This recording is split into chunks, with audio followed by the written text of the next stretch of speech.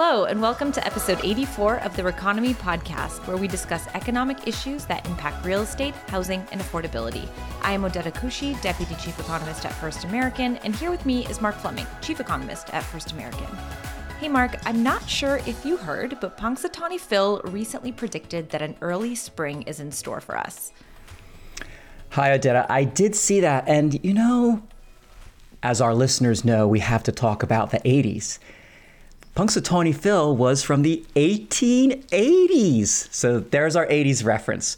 Just had to get... Okay, that's a different kind of 80s, Close enough. That's all I could do right now. Close enough, I guess. But I actually question whether Phil is as accurate a forecaster as economists are. Well, lucky for you, someone has calculated Phil's success rate. According to an analysis from Stormfact's Weather Almanac, Punxsutawney Phil has been right 39% of the time since the tradition started in 1887.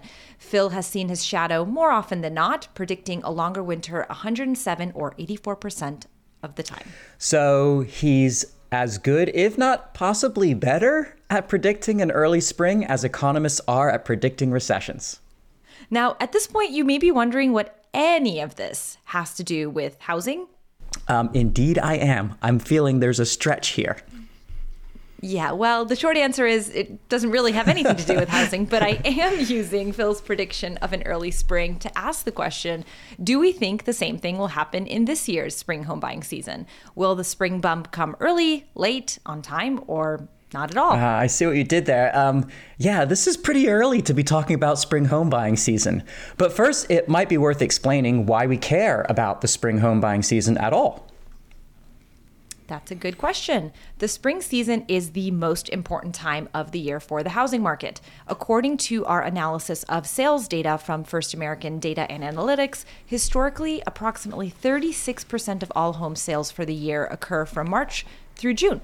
But why is that? Yes, why indeed? The housing market's seasonal pattern is driven by factors such as weather, holidays, the traditional school year schedule, all of which make spring and summer a more optimal time for moving for many potential home buyers. Got to be moved in before the next school year starts, and houses are prettier, which maximizes resale value, with flowers. They sure are. So home buying activity tends to follow predictable seasonal patterns. It's like Groundhog's Day every year. Ah, yes, the long shadow of the Groundhog's Day joke. Get it? Get it? How long the shadow is, TBD. They just keep coming to me, and I just go for it. All right. The puns are just coming to me. Okay. So home buyers overwhelmingly move in the spring and early summer months, making it the busiest time to buy and sell. Home sales tend to peak in June and trough in January. During the same period, median home sale prices follow a similar seasonal pattern and are higher on average during the annual seasonal peak compared with the trough.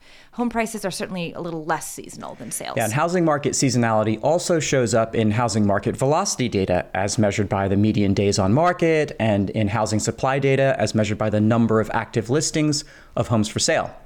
The peak and trough months won't be identical, but in short, supply and demand increase in the spring and summer months. In the fall and winter, the market cools down as home sales slow and the median home sale prices decline relative to the summer peak, resulting in fewer homes available for sale, and those that are available tend to stay on the market for longer. So we're recording this podcast in mid-February, and spring doesn't start until a month from now. So Mark, you said earlier that we're, talking about spring home buying season a little early this year, but I'm still going to ask you, what are you seeing in the shadows for spring home buying this year? Ooh, that's Groundhog reference number 3 or 4, and stealing my shadow reference to boot. Don't think I missed that. I thought that one was subtle. Yes, let's just move right along. Right now, it's looking like there may be an anemic start to the spring season, but that's really dependent on mortgage rates. In recent weeks, we've seen an increase in long-term rates because incoming data reports continue to reflect a still strong economy and a little bit more stubbornly high inflation than we had all hoped for. So an increase in the 10-year yield means an increase in the 30-year fixed-rate mortgage. Higher for longer rates might mean a slower spring season, but let's break this down into supply, demand, and where those two dynamics meet. Pricing. Exactly. On the supply side, we look to a few different metrics. Altos data from the second week of February reveals that Some hopeful news here. There were 66,000 new listings in the second week of February, which is 14% more sellers than last year at this time, and the most since 2020 pre-pandemic.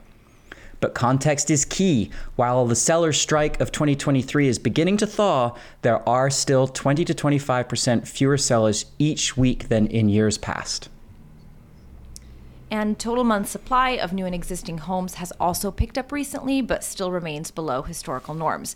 Now, you can thank the rate lock-in effect for that. As we've said in episodes past, even if rates come down closer to 6%, many existing homeowners will still be very rate locked in. Recall that nearly 60% of all homeowners have a rate lower than 4%. But I have to say, any decline in rates is a good decline in rates.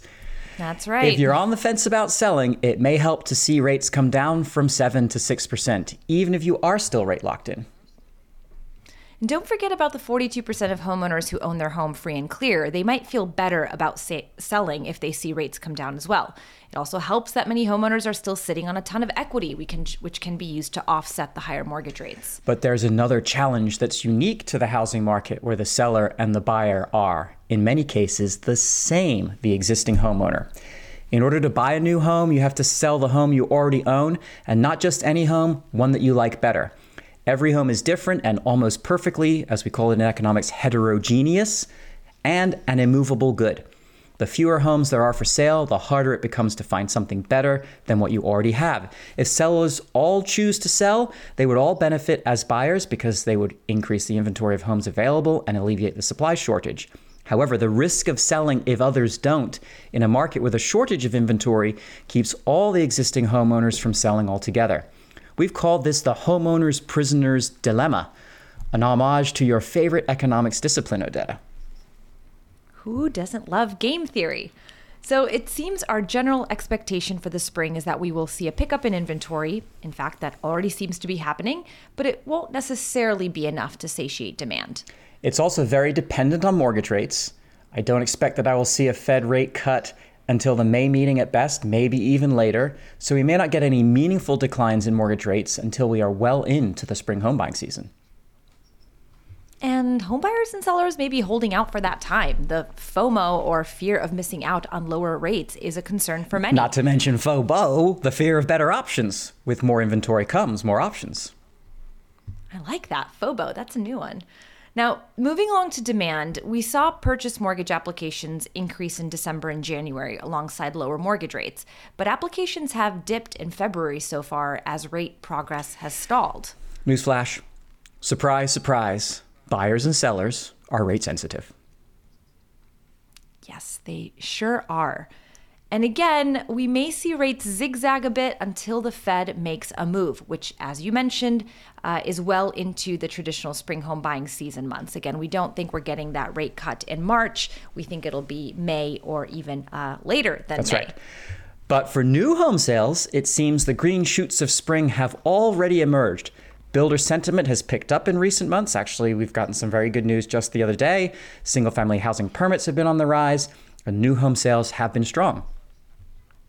Well, that's because builders are still offering incentives, right? The share of builders offering some form of an incentive was 58% in February. Yeah, builders aren't rate locked in. They would love to sell you the home because they're not living in it.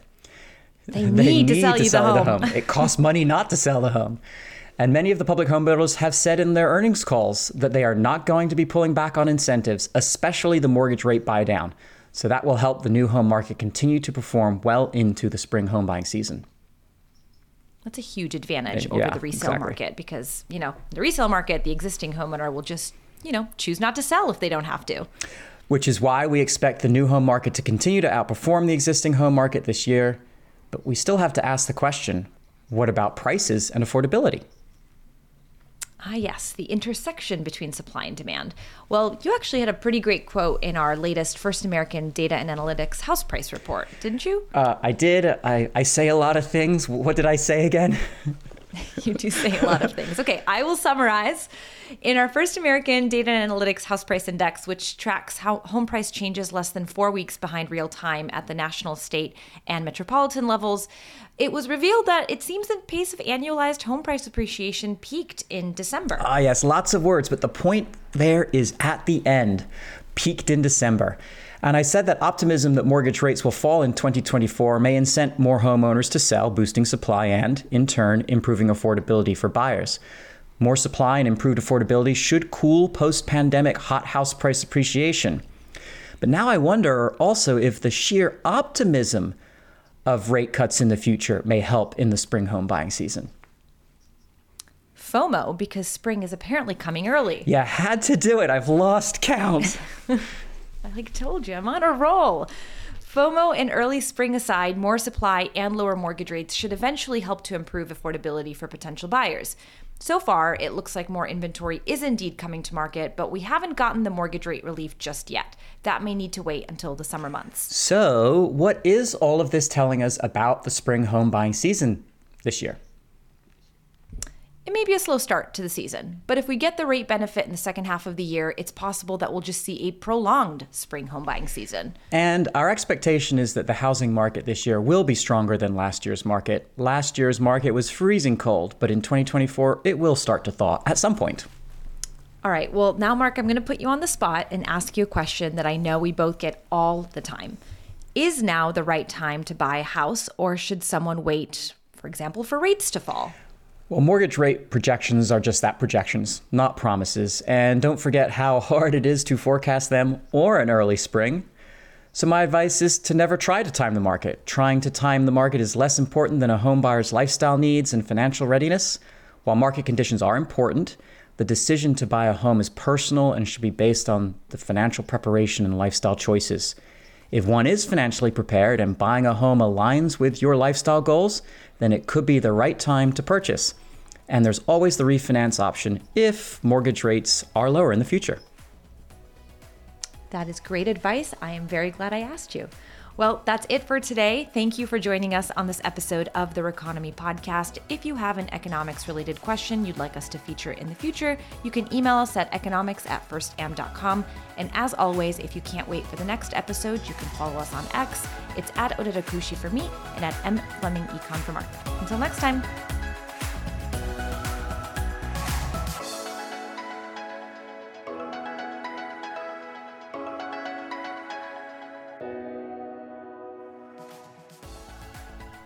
Thank you for listening, and we hope you enjoyed this episode of the REconomy Podcast from First American. We're pleased to offer you even more economic content at firstam.com/economics. This episode is copyright 2024 by First American Financial Corporation. All rights reserved.